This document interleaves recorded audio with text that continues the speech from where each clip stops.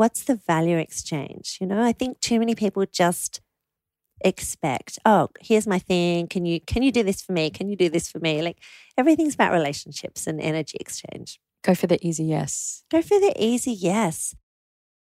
Greetings, everyone. My name is Julie Masters, and welcome to another episode of Inside Influence, in which I delve into the minds of some of the world's most fascinating influencers, experts in influence, people who live behind the curtains in a very particular world of influence, to get to the bottom of what it really takes to own your voice and then amplify it to drive an industry, a conversation, a movement, or a nation.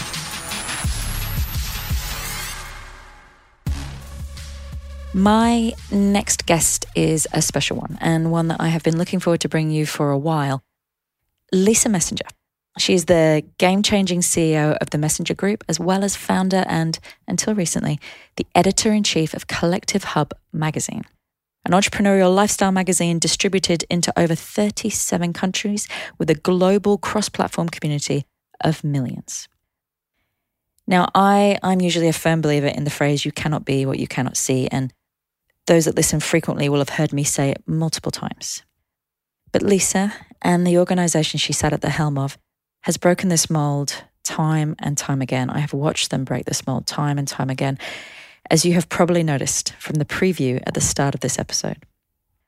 She has co-authored 16 books. In fact, she has usually, honestly, written a book in the time it takes me to actually think of a decent title for a book. She is also an absolute authority in the territory of startups, punching above your weight when it comes to influence and the world of entrepreneurship. But more than that, way more than that, she is also one of my dearest friends. Now, I've wanted to interview Lise on the show for a while, and diaries and life got in the way, as they do. But actually, now I'm pretty grateful that it took us this long to get this conversation locked in. Because if we had managed to sit down a year ago, 2 years ago, our chat would have been very different than the one that we had. We would have talked about what it takes to start and build a media empire with no experience. Although don't worry, we do definitely talk about that. We would have probably spoken about the hustle, scaling up, growing globally at a rapid speed. And although again, we do cover that. However, when this particular day rolled around, something surprising had happened.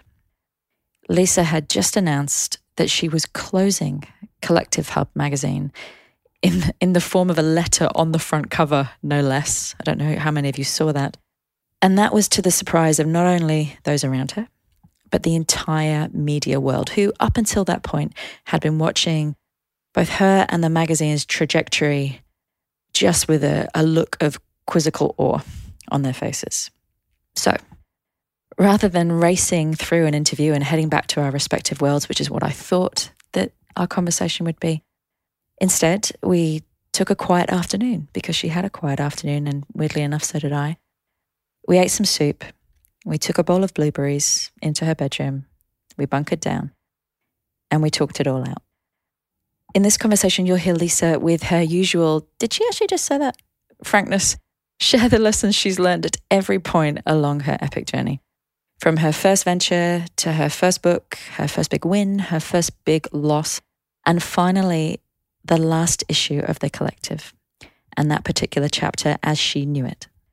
In particular, we dive into hustle, tips for getting the door open and putting the right people in the room, self-belief, how to understand the particular value you can bring and having the guts to state that, purpose, unearthing the power that sits behind your bigger why, getting the easy yeses. Again, you'll have heard a lot of people on this podcast talk about how important getting an easy yeses, simple yeses when it comes to influencing people, especially investors, by the way.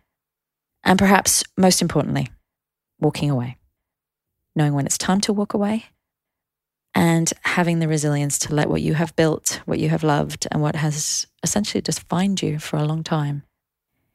And this was a really interesting conversation for me to have, knowing her the way that I do. In some ways, it was the least prep I've ever had to do for an interview, and I am known for over-prepping, because I already knew her story. And I also already knew in many ways the stories behind the stories. However, in more ways than I knew, I really didn't. Because how often do you ever actually sit a friend down and ask them to tell you everything? Probably not as often in my life as I should, as became clear. So what more to say? This is a very special conversation with a very special person in my world, talking startups, opening doors, hustling, purpose, leading when it feels like you haven't got a clue, and none of us have a clue, hint. And finally, knowing when the time has come to walk away. So please sit back, enjoy my conversation with the ever amazing and always surprising Lisa Messenger. Welcome to the podcast, Lisa Messenger. Thank you very much. So strange to introduce you so formally. I know. Welcome to the podcast, Lise. There we go. That just feels better. Thanks, Jules. My good friend of 15 or so years. 15 years. How many times? We're sat on a bed at the moment. With my dog in my gym Benny. gear. How many times would we have done this over the years? Hundreds, thousands, Possibly, a lot. A lot. A lot. It's the first time we've done it recorded though. Now we're doing it for the world. Yeah. All right. Well, let's just get into it and we'll just talk and let's see if we can see what comes out. Because as I said, this is the podcast that I have prepped for the least in any of the podcasts that I have ever done. But probably the person you know the most. Yeah. So it's going to be interesting. So let's kick off with usual question, what I would usually kick off with, which is, do you consider yourself to be an introvert or an extrovert? Introvert. Yeah. And that's interesting. What do most people say? Because I think, and I know a lot of my speaker friends and people who outwardly or overtly do big things in the world would often also say, when they look at it closely, that they are introverted. So I display extroverted qualities, and people who see from the outside would see me on the stage a lot, or, you know, being very publicly interfacing. But yeah, I am most comfortable sitting on the bed having a chat like this, or in nature, or, you know, refueling myself with very, very simple things. It's really interesting because the reason I asked the question is a genuine curiosity, because of working with so many influencers and working with so many people who have extroverted roles in the world, and discovering kind of the hard way or behind the scenes that most of those people would consider themselves to be absolutely introverted. Yeah. And then also being out there in the world and hearing the story that I couldn't do what they do because I'm not an extrovert. There just seemed to me to be this giant disconnect. And I think that what I'm finding the more I ask the question is that most people would say either, very few, I think only one person has ever said they consider themselves to be an absolute extrovert. The rest would say, I refuel by myself. I need lone time to be able to do what I do. And I have learnt the traits of an extrovert because I've had to as I go along, which suggests that the traits can be learnt, which I also love. Fascinating. And we could go for an hour just on this topic. It just gave me shivers, because I think that's the thing. And it's like anything. I always say, do life your way. What works for me works for me. Like, you know, be counterintuitive to the norm, or buck the status quo, or color outside the lines, however you want to say it. And don't just believe the hype or what you see as an outward facing thing, because, you know, I talk a lot about energy exchanges or value exchanges, and it could be the currency is cash, or it could be something else. And I think for any of us who are giving a lot of ourselves or living big in the world, when you're in front of people, it's often a one-way energy exchange, in terms of people are sapping that energy and they're wanting you to be a guru or to drag everything out of you. And so that's why we probably come home sometimes feeling drained or sapped if we don't know how to manage that. And then we need to refuel or reinvigorate ourselves, you know, in that quiet, alone time of solitude. So it's also learning the boundaries and learning the tools, I think, to be able to make it more of a two-way energy exchange, so you're not just constantly being drained, and you can actually live that life of an extrovert wholly and actually start to enjoy it. Because as you get bigger, I think, or you step more into your purpose, often that is an expectation or something that we need to be able to get comfortable with. And for me, absolutely, that's become a learned trait. And you would remember back from my early days of speaking, when my first speaking gig for my own book launch in 2004, I was meant to do 3 cities, Brisbane, Melbourne, Sydney. I did Brisbane. They didn't even invite me back to do my own 2 gigs in the next 2 cities. I was so bad. I had to learn this. I had to learn this. It goes against everything that is natural for me. It's similarly with, I remember when we started the talent management agency, one of the things that I quickly got asked to do was to introduce a lot of the speakers we were working with, a lot of media personalities. Can you come on and read their introduction? And I remember sucking so badly at that I got halfway through an introduction, my body just freaked out. And I just stopped the introduction and walked off the stage. And the person who's still a good friend of mine now, the person I was introducing looked at me and he was like, I'm on. Okay. And it was that experience. It was that experience of not feeling like I had done myself justice and not feeling like I had done that person who I respected and thought the world of justice that made me go out there and actually do. I did a Toastmasters course, which is the course you traditionally do if you need to do a stag do speech. Yeah. I showed up, I lied about what I did for a living because I was so embarrassed. Yeah. And figured out the tools. And that started like a 10-year journey into, what are these tools? How do you break them down? And then how can you use them to help other people? But that was the beginnings. It was just an acknowledgement of how badly I sucked as an introvert at this. I mean, it's such an important message for everyone. I think they see, and, I do this in inverted commas, but a level of success or whatever. And so many people are like, oh, it's okay for you because, and I think what's so important is to debunk those myths and say, no, every single one of us is making it up as we go. So many of us, lacked the confidence or the feeling of self-worth or, we're sabotaging or holding ourselves back or keeping ourselves small or whatever it is going on for us until we were courageous enough to learn those traits and to step into a truer, more real version of who we're meant to be. So, yeah, for anyone listening, do not worry. Just keep persevering and learn the tenacity and the resilience and the grit to just make it whatever it is that you want it to be. So I wanted to start by going backwards. Oh, yes. Let's go back in time. And How far back? How far back? Good question. I wanted to go back to, I don't know if you're even going to remember this. It was about 6 years ago. And I was sat on my sofa in my pajamas and you came over. I was living in Balmain at the time. I remember it. Yeah, you came over and sat on my sofa and you said, I'm shutting everything down. Literally, the book publishing company that you had that was very successful, you were like, I'm shutting it all down. I'm keeping a skeleton staff. I'm shutting it down. Wow, did I say that? Yeah. Shivers. I just got shivers from that. Wow. You're like, I'm shutting it all down and I'm going to start a magazine. Yeah. I'm going to start a magazine. And I remember looking at you thinking, have you taken a look at the magazine publishing industry recently? It's not doing overly well. And you're like, nope, I just know that this is what I'm supposed to be doing. I've just got absolute clarity and I'm doing it. And within a month, I think you sent me the song though. I did send you the song. What was that? And it was about, it's incredible. I wish I could remember the lines right now. Emily Sunday. Read all about it. Read all about it. Read all about it. Far out. I got off your couch. I said, I'm going to start a magazine. You sent me that song. I started listening to it. And you know what? That is extraordinary. And thank you, because I think it's so much sometimes that external validation piece or just someone saying, and thank you for being such a good friend for so long, read all about it. And I remember driving and thinking, yeah, this is strength. This is power. I've got this. What I'm curious about now looking back, now I'm not wearing my pajamas, although I am still sat on a bed, just kind of like a sofa. You had influence. It's just, talk about influence for a second. You had influence. You had a book publishing company. You had staff. You were doing really well. You were instrumental in getting amazing ideas out there in the world. And yet you swapped it for something that you had no influence in. Yes. At that point in time at all, when you were the complete underdog. Yes. Why and how did you get your head around that choice?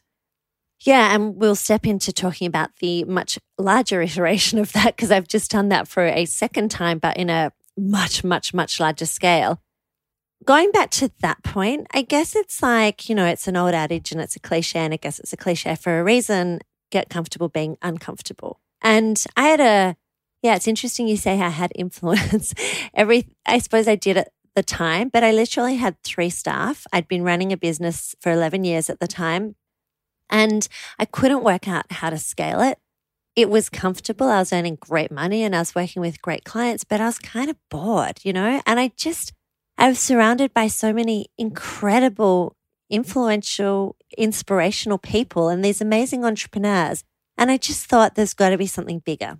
And yeah, what was interesting, and I think this is probably one of the most important points I can make, is I started with a very simple idea. And it was where there was a gap in the market, having run businesses for 11 years as an entrepreneur and being frustrated, kind of going, I'm surrounded by these amazing people, yet I'm living in this bubble. How do we take this to the greater population, the mass market?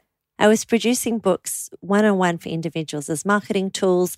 And so I was spending a lot of time with them, but it was very one-dimensional. And so I guess my only logical thing was I knew how to do print, although books, as I said, are very one-dimensional in comparison to a magazine, which is a very unwieldy, very large, complex beast. So that was as simple as my idea was. I was like, I want to inspire and reach more people. Oh, I know all these influential, inspirational people. Let's smush them all together and put them into one format. Oh, a magazine sounds like a great way to do it. What was interesting, as you said, was that I was entering a highly saturated market, one that people were saying was dead or dying. There were, and I didn't know at the time, over 5,500 print magazines that already existed in Australia alone. And whilst I had some, thank you, very kind of you to say, influence in my existing sphere, I had never worked in media. I'd never worked for a magazine. I had 3 staff, all under the age of 25, none of whom had ever worked in media or magazines, going into a highly saturated market that people said was dead or dying. And so, that was a great place to start. But what's interesting is I literally just had my purpose. I want to inspire more people. And what's more interesting about that is once you understand and are so clear on what your why or your purpose is, you actually don't need to worry about the how. It tends to have a way of sorting itself out, and the synchronicity and the serendipity that follows is incredible. So yeah, as you know, within 18 months, the print magazine was in 37 countries and many, many, many other things we can talk about. Again, I remember over another cup of tea in a kitchen somewhere, you had just got back from a conversation with, I think it was another magazine where they had been asking you about, who's your designer for this magazine? Have they worked in Paris? And you were sat there thinking, my designer's was she 20 or 21? Yeah, I think Jade was 21 at the time. She started with me when she was 19 as an intern in content. So she wasn't even a designer. And the amazing thing was I saw ability in people, I think, before they saw it in themselves. And she started tinkering and playing with design. And so when I decided to launch the mag, I was like, oh, do you want to try and be the art director? And that meeting, and you remember well, was I took a chance, and about 6 months after launch, I got on a plane. I Googled. Google is your great friend when you're a startup and you have no idea what you're doing. I got on a plane to the magazine, I think it was a magazine conference in Rome. And I just took a punt and I thought, I better go see if I'm on the right page here. And so I spent the whatever it was to get there. And that paid off in spades. I mean, you can't spend, I don't think, enough on educating yourself or, surrounding yourself with other extraordinary people. And that night I sat next to Martha Stewart's vice president and the global syndication manager for the New York Times. Amazing. On the bus, actually, on the way to this dinner on night 1. And both of them said, wow, we love your passion. And people fall in love with passion, and they want to help you. And they said, if you're going to be in New York, come and meet with us. And so, yeah, I was in New York 3 days later. So there I was with Martha Stewart's vice president talking about, my amazing designer. And she literally did, you remember it right? She said, wow, this design's incredible. Is it someone from Paris, New York, or whatever it was? And I was like, oh, it's Jade, and she's 21 and she's never designed anything before. And that afternoon, I was sitting in the New York Times page 1 editorial meeting with 18 divisional editors. So, extraordinary journey. Kind of reminds me of something else that I've heard you say so many times, which is money is not the only currency. Yeah, absolutely. And you're talking there about, passion being one currency, which I think it's hard to see passion as a currency when you're the passionate person. You see it as a driving force, but not so much a currency. But when you're on the other end, when you've got people who are asking you to invest in something, or you've got people who are asking you to come on board with something, actually passion is one of the primary currencies that you buy into.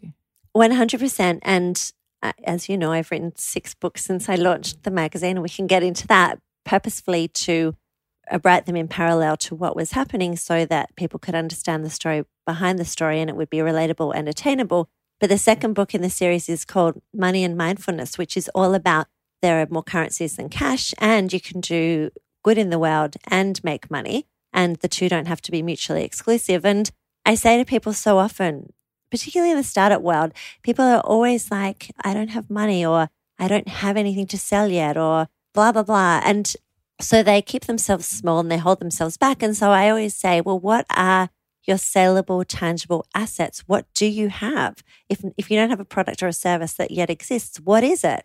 And often it is that passion or that vision. And it's the ability to be able to explain that to people and get them to buy into it and believe in you and the project before it even exists. I mean, so many of us have to learn that skill, I think. I mean, I sold that magazine 8 months out from launch and got people finally, after knocking on 79 doors, someone said yes. And I was selling, and we can get into that if you want, but, something that didn't yet exist. But you were literally selling blank pages at that point. I was selling blank pages. And I mean, we can get into that because it's a fascinating story. And whoever's listening, don't take from this anything about media, but try and draw a parallel to whatever it is that you're doing. But whilst I was entering this industry that people said was dead or dying, and other people were selling a flat ad on a page for, say, $10,000, the first issue of that print magazine cost me $350,000. So I would have had to, at that rate, sell 35 ads to a product that didn't yet exist, to someone who had no experience in an industry that was dead or dying. And I probably would have had to discount the ads to half price. So I would have had to sell 70 ads prior to a product existing just to underwrite the cost. So instead of that, I thought, I'm going to have to amp this right up. And the first package I sold was not $10,000, but $200,000. And I thought about, what are my saleable, tangible assets that don't yet exist, but what can I sell someone? And so I thought, well, okay, I can speak. By this stage, I'd done some speaking. So I can give someone some speaking gigs. I will have a physical print magazine. So why don't I give them, X amount of copies of the print magazine? I can give them some ads, but it's a bit boring. I can write stories, so editorial. I can do advertorial.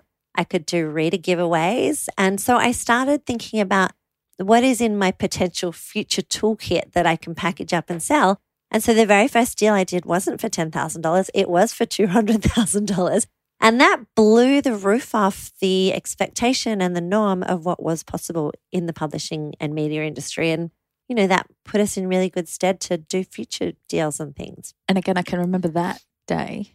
It's so interesting listening to you talk now, because you're taking me back to all these days that I remember, days almost deals. The moment. And tears and everything else. And plenty of those on both sides. Yes. I think it was CBA. I remember you talking about, you were in an elevator and... You remember well. I burst into tears. Yep. Yes. Because you finally got... And I just think that's worth highlighting, that was the 80th door. It was. You knocked on. And what was interesting is that it was CBA, which is a bank, and traditionally they lend money, and I've still never borrowed, stupidly or not, a cent for the business, and they gave me $200,000. And in fact, Andy Lark, who is now on my advisory board, not only he wrote me a check, he said, would you like the money now up front? And I said, yes, I would. Thank you very much. And that meeting, I mean, I'd stalked Andy for at least 3 months. I mean, he was the guy to make a decision. And finally I got in front of him, and you know what? We just had a conversation and we talked about life, and we found some mutual ground. And luckily enough, he believed in entrepreneurs and he believed in print still. And he was prepared to back me and give me a go, and that's something I will never, ever forget. And I'll talk about it until my grave, because, the amount is irrelevant. It could have been $20. It could have been $2 million. It actually doesn't matter. What matters is that someone beyond me believed in me. And so I was like, I don't care if you give me $20. Like, I'm going to make this happen, because thank you very much. It was someone outside of me. And you know what? If one person believes in you, then you just got to get your hustle on and find other people who are also going to believe in you and back you. The first one's the hardest. The first one's the hardest. You've got that momentum of being able to say such and such is also on board. If I was Yes. listening to this podcast, I think probably the primary question that would be in my brain right now, which is how do you get that door open? It's one thing once the door is open and you can use all of your passion and your ingenuity, and your money is not the only currency, and all of your assets. Yeah. But getting that door open. Stalk them. And I don't say that lightly. Figuratively. Well, I mean, there's a whole lot of strategies and tactics around this, I think. I think one of the biggest things is make it easy for people to say yes. And certainly now, having been on the other side as an editor of 52 issues of a print magazine, having done over 6,000 stories, and we probably got through that period, I don't know, 100 to 200 pitches a day. And it's like, just make it easy for me to say yes. So been interesting being on the other side now. A lot of it is, I think, firstly, the stars need to align. So first of all, it's like, well, who is my potential market? Who can I potentially get money from? And so I, from the start, almost go through an A to Z. I start with airlines, accommodation, like go through industry categories and kind of go, who has a similar belief system, who shares similar values, who has a similar audience profile. And then I go through the alphabet, like of industry categories. And then I might narrow it down and go, okay, I think, accommodation, automotive, whatever is going to be a great fit. And then I'll go for whatever I'm selling at the moment. Is it the marketing director? Is it HR? And there's a whole lot of strategies around what the right fit is and what they're looking for. And then I'll find maybe 5 names. So, industry category, what the position is, what companies sit within that category. And then it might be cold calling, or there's other great strategies. Like when I was doing the book publishing company, a fantastic strategy, and anyone can do this now. Hi, I'm producing a podcast, I'm writing a book, I'm doing a whatever. Appeal to someone's ego. Can I come in and interview you? I mean, it's very rare someone's going to say no to that. So then you go in, interview them. Oh, by the way, I'm doing this little thing. So it's whatever you can do to get that relationship. No one wants to be sold at, first off. So, or find out, do they love playing golf, or where do their kids go to school? I've met the most extraordinary people around a dinner table accidentally in someone's home or in a place that's not a normal place of work. And it's extraordinary when you meet someone as a human in a different circumstance. You can build a relationship. I mean, I think it's that simple. Everything ultimately is about relationships, and people want to do business with people they like. And then, of course, in the bigger corporates, there's a whole lot of boxes they need to tick, and it depends on what their current strategy and campaigns and things are. But really, it's about chipping away and being tenacious and not giving up, I think, until someone says yes. Yeah, and I think that the category thing is interesting. I've often found, for example, in Australia, automotive, I think, has 64 different automotive companies or something. And so it's like, well, once we started having some wins with a couple of car companies, we were like, wow, people, this audience, they really want to do business with us. So let's hit all 64. I love the fact that you still know that. I know everything. But that's so much. I think that's really important because we're 10 years on now, 15 years on, however many years we are on. And the fact that you still know that means that your head was still in the game, has still been in the game for all these years. So it obviously works because you know the stats. So you obviously put your head there regularly. Yeah. So Richard Branson. So tell that story. So in November 2014, before NECA was popular, I was fortunate enough to be invited to go to his private island in the British Virgin Islands. And there was many, many extraordinary things about that. There was only 28 entrepreneurs on the island, and we arrived there the day after the Virgin Galactic incident, horrible crash. I don't remember the exact details. And so right from the beginning, I thought, oh, will Richard even turn up? And he did. The next morning, 10 a.m., put his sandy feet up on his coffee table. And I said to him, why are you here? And he said 3 things. And this has always stuck with me. He said, as a leader and an entrepreneur, it was really important. I turned up and I faced the media and I fronted it. Second thing, it was then really important to empower the 400 or so people who actually knew what they were doing and get out of their way. And thirdly, I said I'd be here. So I'm here. And I was like, wow, I am never not going to turn up for anything again. But the bigger point around that, which we're getting to, is make it easy to say yes. I then watched, everyone got this opportunity to pitch to Rich. And I think everyone had 10 minutes. And I watched 27 other entrepreneurs pretty much do a version of this. Hi, Richard, I've got blah, blah, blah company. Can I rename the entire thing Virgin? that's impossible for him to say yes to. There's over 400 Virgin companies. Most of them are licensing deals. He is so far at arm's length from them, and he's never met the person before standing in front of them. There's no relationship. So it's impossible for him to say yes. So I literally just said, hey, Richard, can I send you a box of magazines to the island every month? And he said yes. Like, it was impossible for him to not say yes. It was so easy. I'm going to send you something for free once a month. You don't have to do anything. Is that okay? Yes. Now, I was clever because I know the caliber of people who turn up to that island every month. I know that magazine's going to be in front of Richard and all his staff every month. And so it's about touch points, genuine touch points, I think. And, not asking for something complex to start with. So when the time came, I wrote my second book in the series, Life and Love, largely while I was on the island. And then I contacted his PA, Helen, and said, hey, Helen, would Richard consider writing a testimonial for the front cover?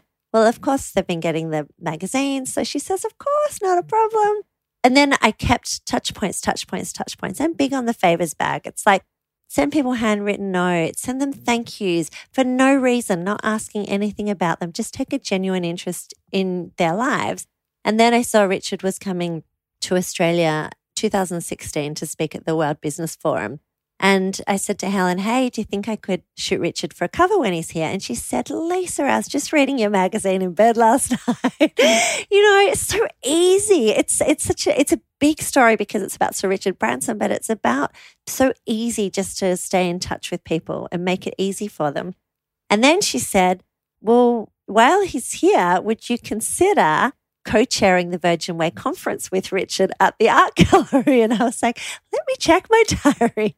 So I ended up sitting on the stage with him for 3 hours, co-chairing this conference. And then he didn't have time to shoot the cover afterwards at the art gallery, but instead invited me to his other private island, Makepeace Island on the Noosa River for the weekend. So extraordinary things happen from just making it easy for people to say yes and then putting in the time to build relationships and not making it all about you. But how can I help you? How can I help you? As I talked about at the beginning of this, what's the value exchange? I think too many people just expect, oh, here's my thing. Can you do this for me? Can you do this for me? Like, everything's about relationships and energy exchange. Go for the easy yes. Go for the easy yes.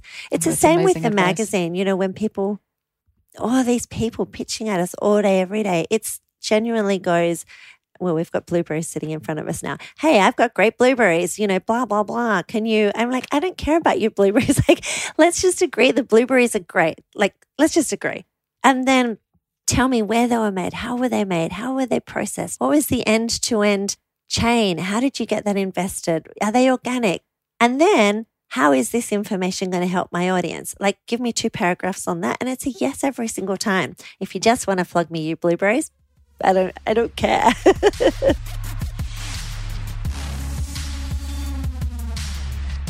One of the most fascinating things that I think that you did, again, just from watching from the outside, that I remember thinking, now that is, she's one smart cookie anyway, but that was... I have my moments. That was another level. That was a I buy you a drink moment. You did a cover and you contacted, which I just think is a strategy anyone can learn from, you contacted all the major bloggers. Yes. All the people with the largest number of people following them, listening to them, engaged with them. Yeah. Which is something that I always say, go where are the eyes and the ears? Go where the eyes and the ears are. So you went where the eyes and the ears were, and then you went to all those bloggers and you said, I'm going to do a cover with Australia's best bloggers. Yes. On the front cover. I will shoot you.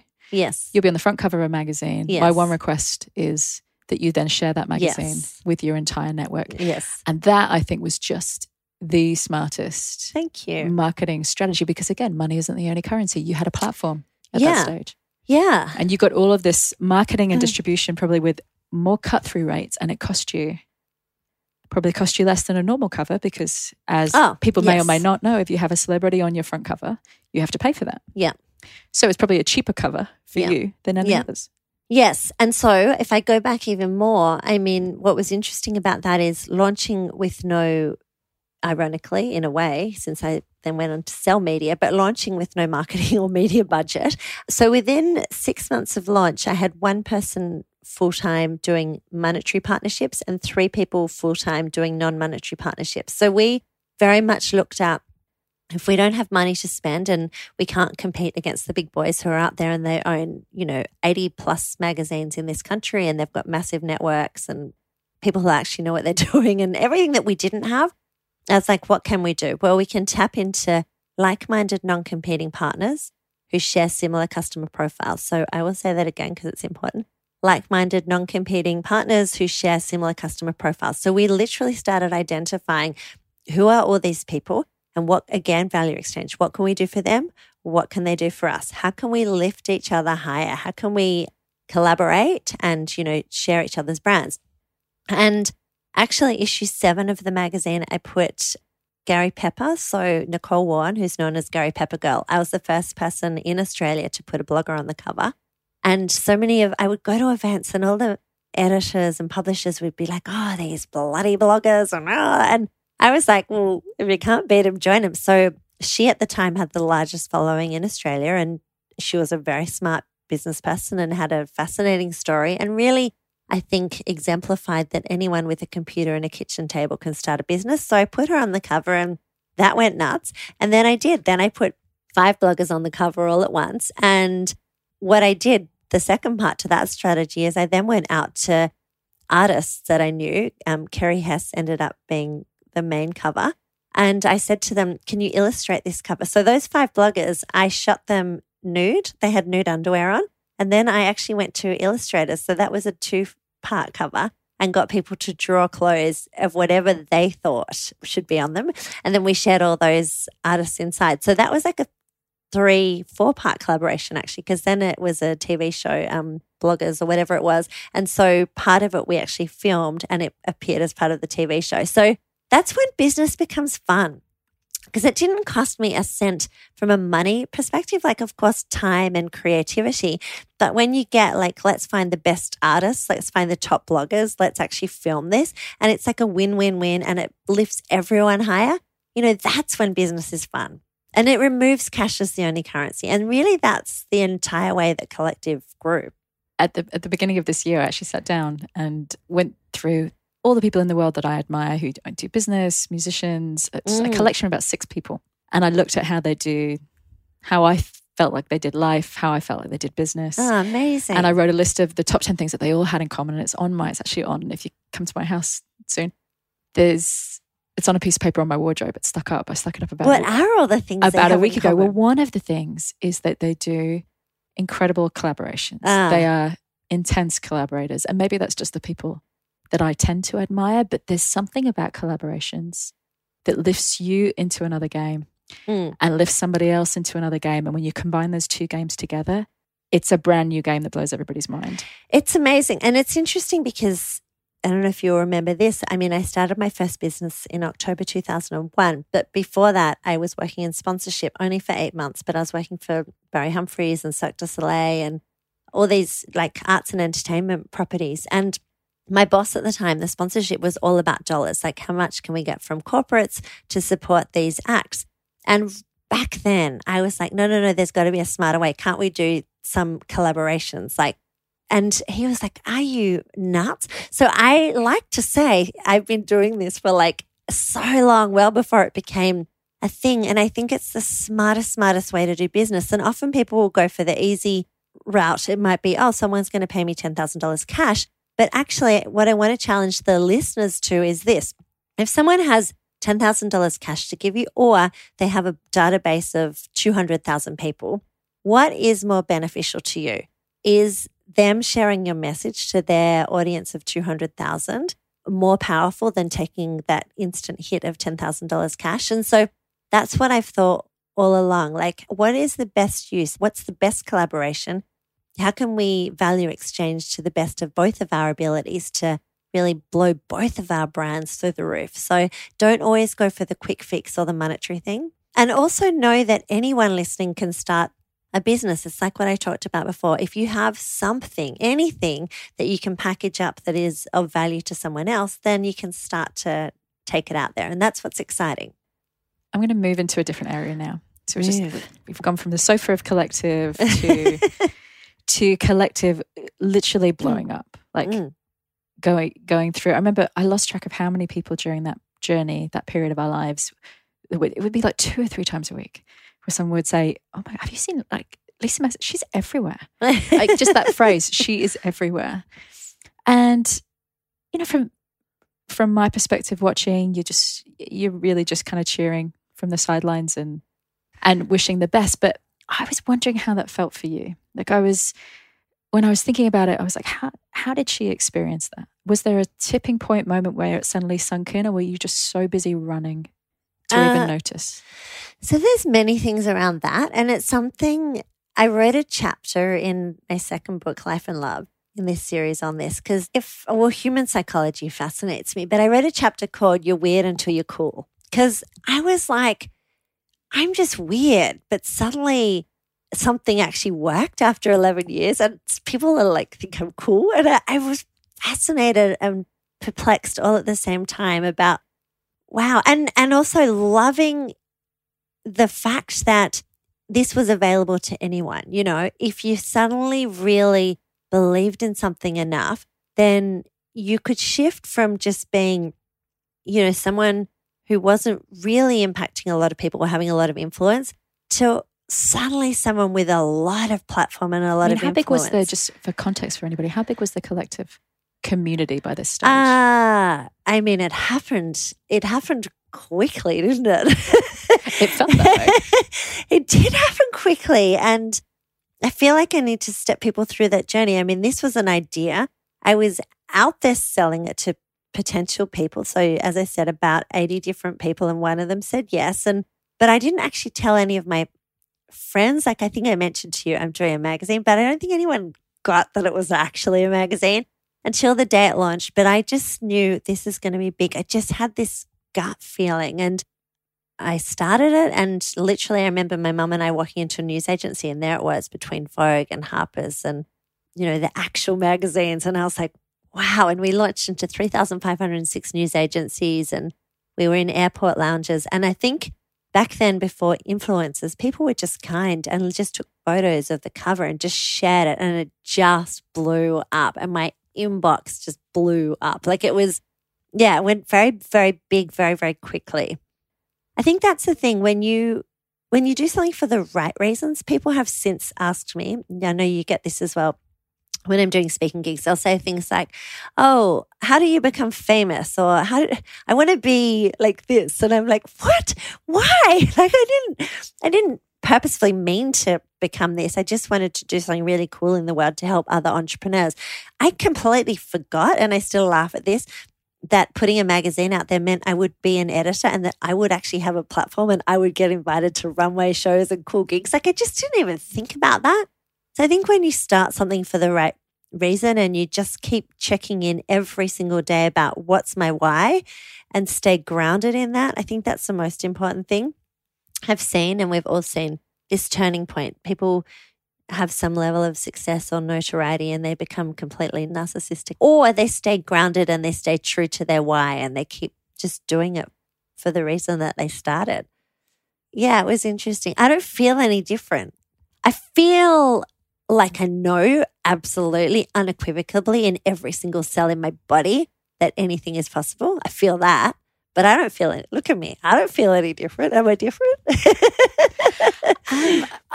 Are you different? It's a good question. I think in these moments, in these type of moments where it's you and me and a bowl of blueberries, yeah, and a dog covered in fluff, and some kind of dog. No, but I remember your life becoming a whirlwind. I remember that. Suddenly your life was a whirlwind. It was kind of, you know, Josh would say, well, where's Lisa? And I'd be like, I don't check Instagram. I'm not sure. She's like, there's a fashion show. There's this, there's that, there's this going on. And that was probably one of the biggest questions that I wanted to ask you, because it's certainly one that I was wondering on the sidelines. Yeah. Which was your life as a part of that, as a natural or unnatural consequence to that. Your life became the leverage. You know, it was, you were sharing more and more of your life online. You were sharing more and more of your life publicly. You were sharing more and more of yourself. And I often wondered where that line was, where you felt you were on that line. I remember sitting with you at a cafe and you had done a big interview with a newspaper And it was a Sunday morning and we were waiting for it to come out. It was like 8 a.m. on a Sunday morning. Yeah, that wasn't fun. Yeah. And I remember you sitting there looking at me going, I can't remember the exact words, but it was almost like I might have taken it too far this time. I don't know if I think I've shared more of myself than I'm comfortable with. Yeah. Yeah, I know what that was about. And I got caught out there because it was something very personal, and it was something I said to the journalist almost as a by the by after I thought the interview was over, and I should have been smarter as she was leaving the dock. Very clever journalist. Remind me to employ her. But that was very personal. That was I can say now because I'm comfortable with, at the time it was about going through IVF, and I thought it was a business interview, and that was what the entire headline ran, and that was what they made it about. And that disappointed me. And I felt like, that was very hard. And I remember my mother ringing me after that going, and because they'd dredged up stuff about before, everything's fair play. And she was like, oh, this is awful. Why did you have to talk about that? And I said, oh, Mum, shall I just move to the back of Byron and have a goat herd and some chickens? It would be easier. And she said, no, keep going. You're doing well in the world. I think for me, I never, ever, ever meant to be a public figure at all. That was like the last thing on my mind. And we talk about the beginning being an introvert. Like it is so unnatural for me. What I did though was in the very first issue of Collective, the print magazine, I wrote in my editor's letter something along the lines of, I want to, create this amazing media movement and lift everyone higher. And I have no idea what I'm doing. And I have no idea what I'm doing was what I kind of have become the poster child for. It's like, I don't have any idea, but hey, this is working. And I think just that authenticity and vulnerability. And I realized that actually that is in part my purpose in life, is that I am strong enough now and grounded enough to kind of weather a lot of what life throws at me and then live the life and then share that life to enable other people. I realize that so many people are so much living in fear and doubt and lack of self-worth and all these other things. And I realized that, well, if I can start to share my story authentically and show people that it's okay to live like that, then I'm strong enough to do that. I mean, I've definitely pulled back a lot on the personal stuff. Yes, as many people will know who followed the journey, I had a very public relationship at one point. All right. Well, I no longer share anything about my current life. Well, that's just something because I think that's interesting to explore. Yeah. And because again, I feel like I'm piecing this journey as part of this conversation, piecing this journey together in my own mind of all the fragments of moments that I remember not holding your hand through the journey, but certainly being a cheer squad on the sideline. Oh, you've held my hand. We have had many tears. We've held each other's hands. And many laughs. Many times. There was another moment, so talking about the high-profile relationship that didn't work out. Yes. There was a moment, again, I think I came into your office and you had shared it very publicly, very widely on social media that you were in this relationship and you were engaged to be married. Yes, everyone, don't do that, ever. And it had ended and you were in that phase, which I think we all know that phase where it's just happened. You don't want to talk about it. You're still in a moment of catching your own breath around it. Yes. And I remember walking into your office and you had, which sounds funny now, but at the time I remember just holding my breath going, that breaks my heart for you. It was a framed picture of butterflies, was it? Was it his and her pants? A beautiful artist had put together his and her underwear for you both. Yeah, had everything coming out. And it was still, all these beautiful engagement gifts were arriving for this community. So the point of what I'm saying is that this community that had bought into your life, loved you and bought into your life to the point where they were sending you engagement gifts. And suddenly you had to turn around to this massive community and tell them this news that you were barely even got on the same page with yourself. And I remember looking at you going, that's a really hard way to have to do it. I can't imagine doing it that way. Yeah, that was horrible. And I will never live that again. I am grateful for everything I've lived and I would never change any of it because only from that space that I've learnt the lessons to know not to do that again. But yeah, there's one thing, I mean, here we go. We're going into this. But there's one thing like sharing, I'm so in love. It's amazing. Let's write an entire book called Life and Love, all about how fabulous it is. Said fiance comes home 4 days after you move into your house when Life and Love is #1 on Booktopia. and says, I don't think I could do this anymore. Take the dog for a walk. You remember that because you picked me up the day. I remember that phone call. And so that is a very interesting space to be in because on the one hand, I was dealing with something very personal about what just happened. And is that actual or is this just a moment? And on the other hand, in parallel, I have a book about my perfect life that I am on the TV about, and it is #1 on Booktopia. And I am having to answer questions about, wow, it's amazing. And that's probably the only time in this entire journey where I haven't felt that I lived 100% authentically, purely because I didn't know how to answer that. I didn't want to answer it publicly saying, well, actually, this just happened, because it literally just happened. And I didn't yet know if that was a forever just happened or should we have a chat about this and work this out before I announce it on television that, actually that just didn't happen. So that was tricky, dealing with something very publicly when personally I didn't know what was going on. And so, it's very beautiful now that I have a relationship that no one knows about. Sometimes you'll see the face on Instagram covered in text or something else, but no one knows about that except my very close friends. And that is the way that I absolutely intend to keep it now. I think again, question, what's your purpose? My purpose for Collective Hub is to ignite human potential, 3 words. For Lisa Messenger, I talk about myself in third person. It's to be an entrepreneur for entrepreneurs, living my life out loud, showing that anything's possible. So that's what I wake up with every single day, going, this is my why, this is what I live for. So does sharing my very personal life support that? No, it doesn't. People don't need to know that, But other things that are personal, other than my relationships that I go through in business or whatever that I feel will help other people, then yes, I will share those. And is that the line? Because that's the first time I've heard you articulate it like that. Yeah, first time I probably have. Yeah. That's because I often get asked that question by people who are looking to step out into the public sphere. Either they're looking to step out from behind a brand and build a brand around themselves, or they're looking to step out into the media.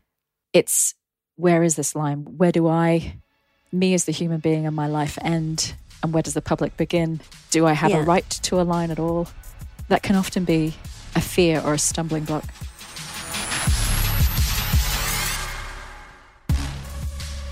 Talking about being in the moment, let's just be in this moment for a second. And so in this moment, you have broken, to use your language, you have broken the collective as it was.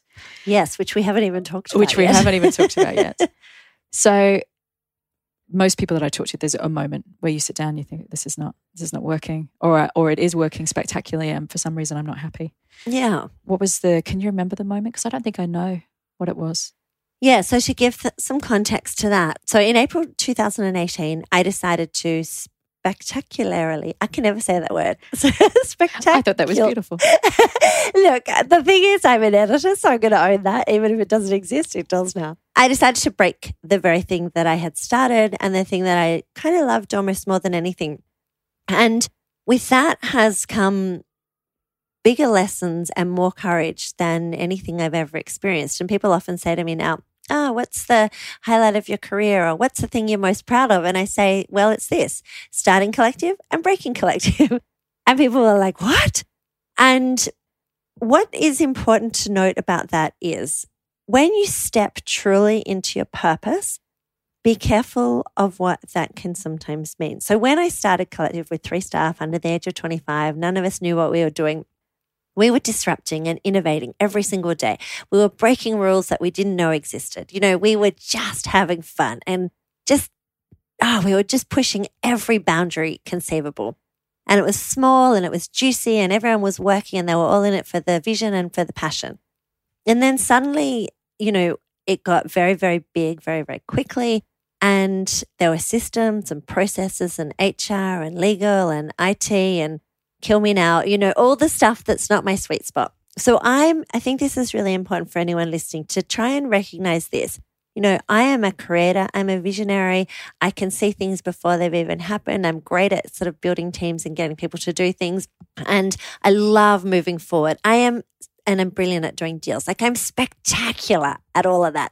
There's practically not a person better. I am absolutely crap, like beyond crap at detail and HR and systems and processes and operations and all the stuff I talked about. Like I am so bad at it. I am dismal. I come up with the ideas. If it was left to me to implement, nothing would ever happen.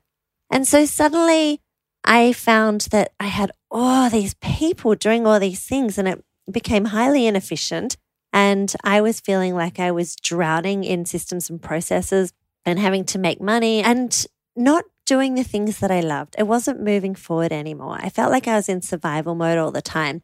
And I had this huge weight of, millions and millions and millions and millions of dollars hanging over my head that I was responsible for. And I was like, this isn't cool anymore. And 5 years and 52 issues of a print mag in, I know how to do that with my eyes closed. So I wasn't really disrupting or innovating. And I was just in survival mode trying to feed all these people. And I just thought, if I'm going to be true to my purpose and, for collective igniting human potential and mine, being an entrepreneur for entrepreneurs, then I can't do it like this. So what am I going to do? I'm going to break the whole freaking thing and I'm going to break it and break it and break it until it's back to its absolute bare basics. And I can work out again exactly where the costs are, where the inefficiencies are, chop them all off and start to build again. Then that's kind of the best use of me. And it's the most courageous thing to do because I think when you, again, authentically own something, and I very much was aware that we had something like 2.4 million people in our community that kind of rely on this thing and love it and say it's their Bible and it's supported them and given them voice and inspired them and all those things.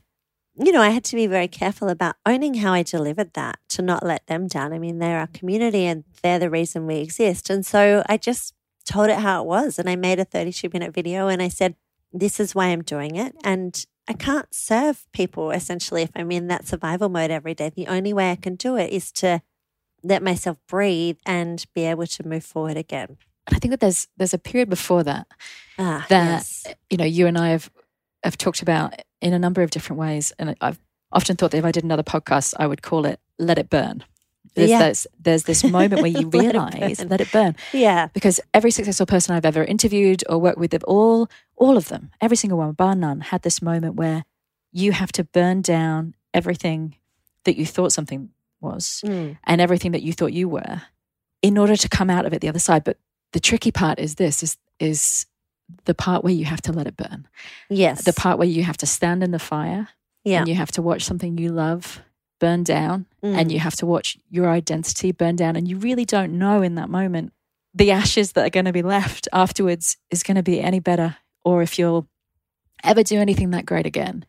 And to stand there for that period of time and watch it burn, I think is one of the most formative, courageous, elevating moments. But at the time, sucks so hard. Yes, sucks so hard. And what I will say is this, and it's sort of funny, with Collective, so many people have said for so many years, how do I find my purpose? How do I find my why? How do I start something?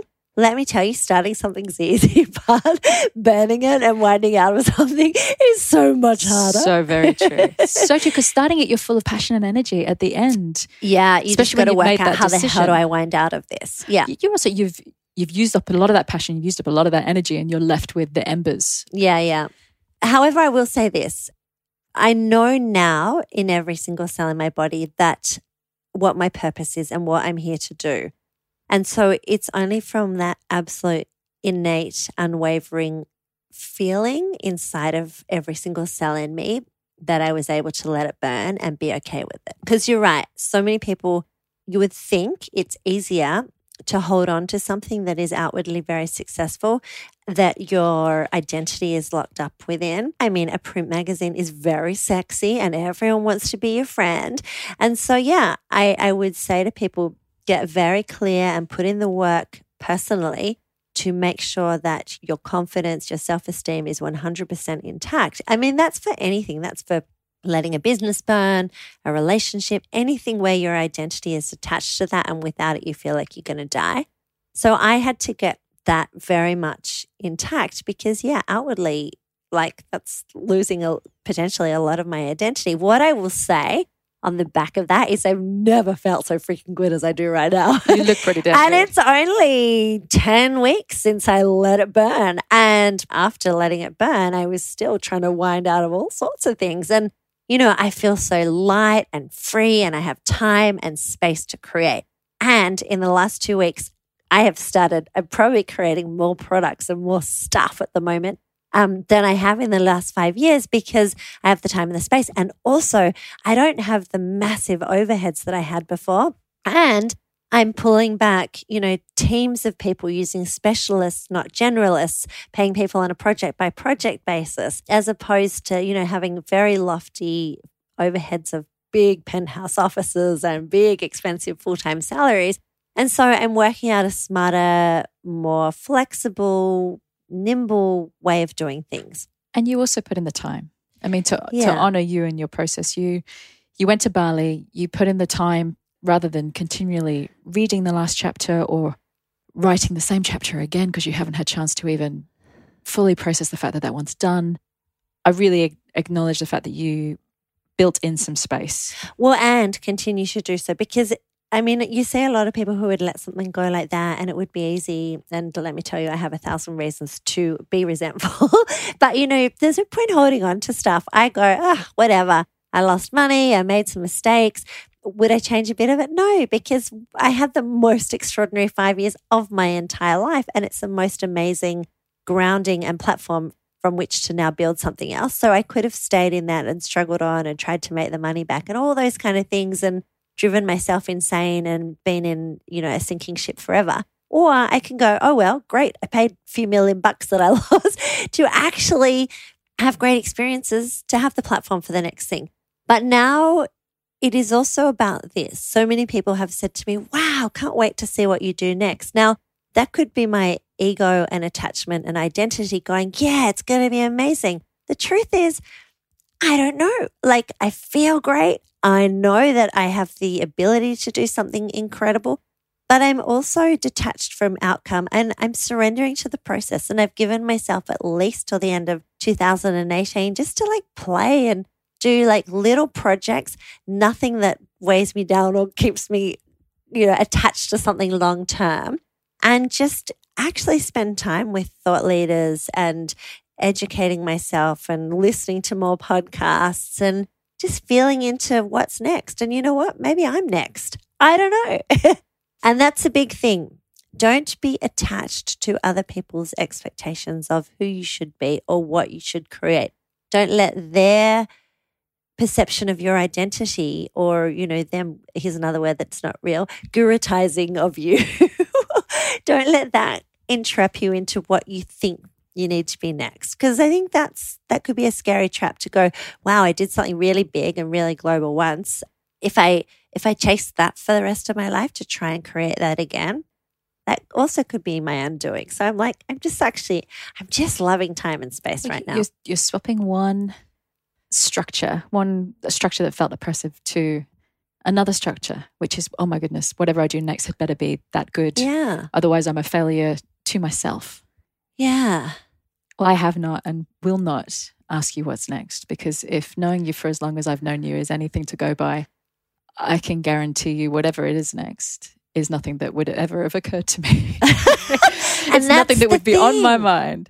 And that's the thing. I will say this because I speak weekly to corporates about this very subject. It's I know that Collective stands to ignite human potential. And this is the third time I've said it. I am an entrepreneur for entrepreneurs, living my life out loud. Those two things I don't believe will ever change, but the delivery mechanism of those or the platform or however that manifests, I have absolutely no idea. And it's not mine to know. What's mine to do is to just continue to be open to opportunities, to have big conversations, to educate myself. And then the how just has a way of working itself out. All right, sweetheart. Final question. Final question. If ironically, I probably have at some stage, if I were to give you the stage and to give you a microphone and put in front of you every single person that you would ever want to influence, which I know is no small amount of people, what's the one thing? What's the one thing of all the many books, that you would want them to know? The one piece of information I would want them to know? The one thing you would want them to walk away knowing that they didn't know before? Okay. Well, I mean, it's just simple. It's 2 words. It's anything's possible. Like, that sounds so simple, but the thing is, I'm this little country kid from a property who grew up making mud pies and riding horses way before the internet was ever invented. That is my age. And, you know, I entered an industry that I had no experience in, and people said was dead or dying, and it was highly saturated. And you know what it went on to do and what it's now given me platform to do and the lives that it's impacted. Like, I look back and absolutely nothing makes sense, and it's completely illogically logical. And I'm like, I know if you have a vision, like, anything is possible. And I really want people to know that, you know, just to get out there and just have a crack. Have a crack. That's a great way to finish. My wise words of wisdom. Just have a crack. Lisa Messenger, have a crack. All right, honey, I'm gonna let you get on with your day. I'm gonna get off your bed. It has been so nice sharing my bed with you. Let's do it again. Thanks so much for listening. We really hope you enjoyed this episode and found tons and tons of useful ideas and insights for growing your own influence. Now, for those of you who want to take the next step in your influence journey, you want to take everything you have learned today and just ramp it up a notch, or you just want to learn more about the power of thought leadership when it comes to growing a business, an enterprise, or spreading an idea, there is now also a research paper that you can download from my website, juliemasters.com. Pop in your email address. It is free. We will not spam you, but it is jam-packed full of all the ideas, tools, and case studies that I have come across in 10 years of doing this work. It's called the Influencer Code. It's not long, but it is full of value. So download it, keep it, share it, juice it for all it is worth. I hope that it makes a massive difference in your career or business.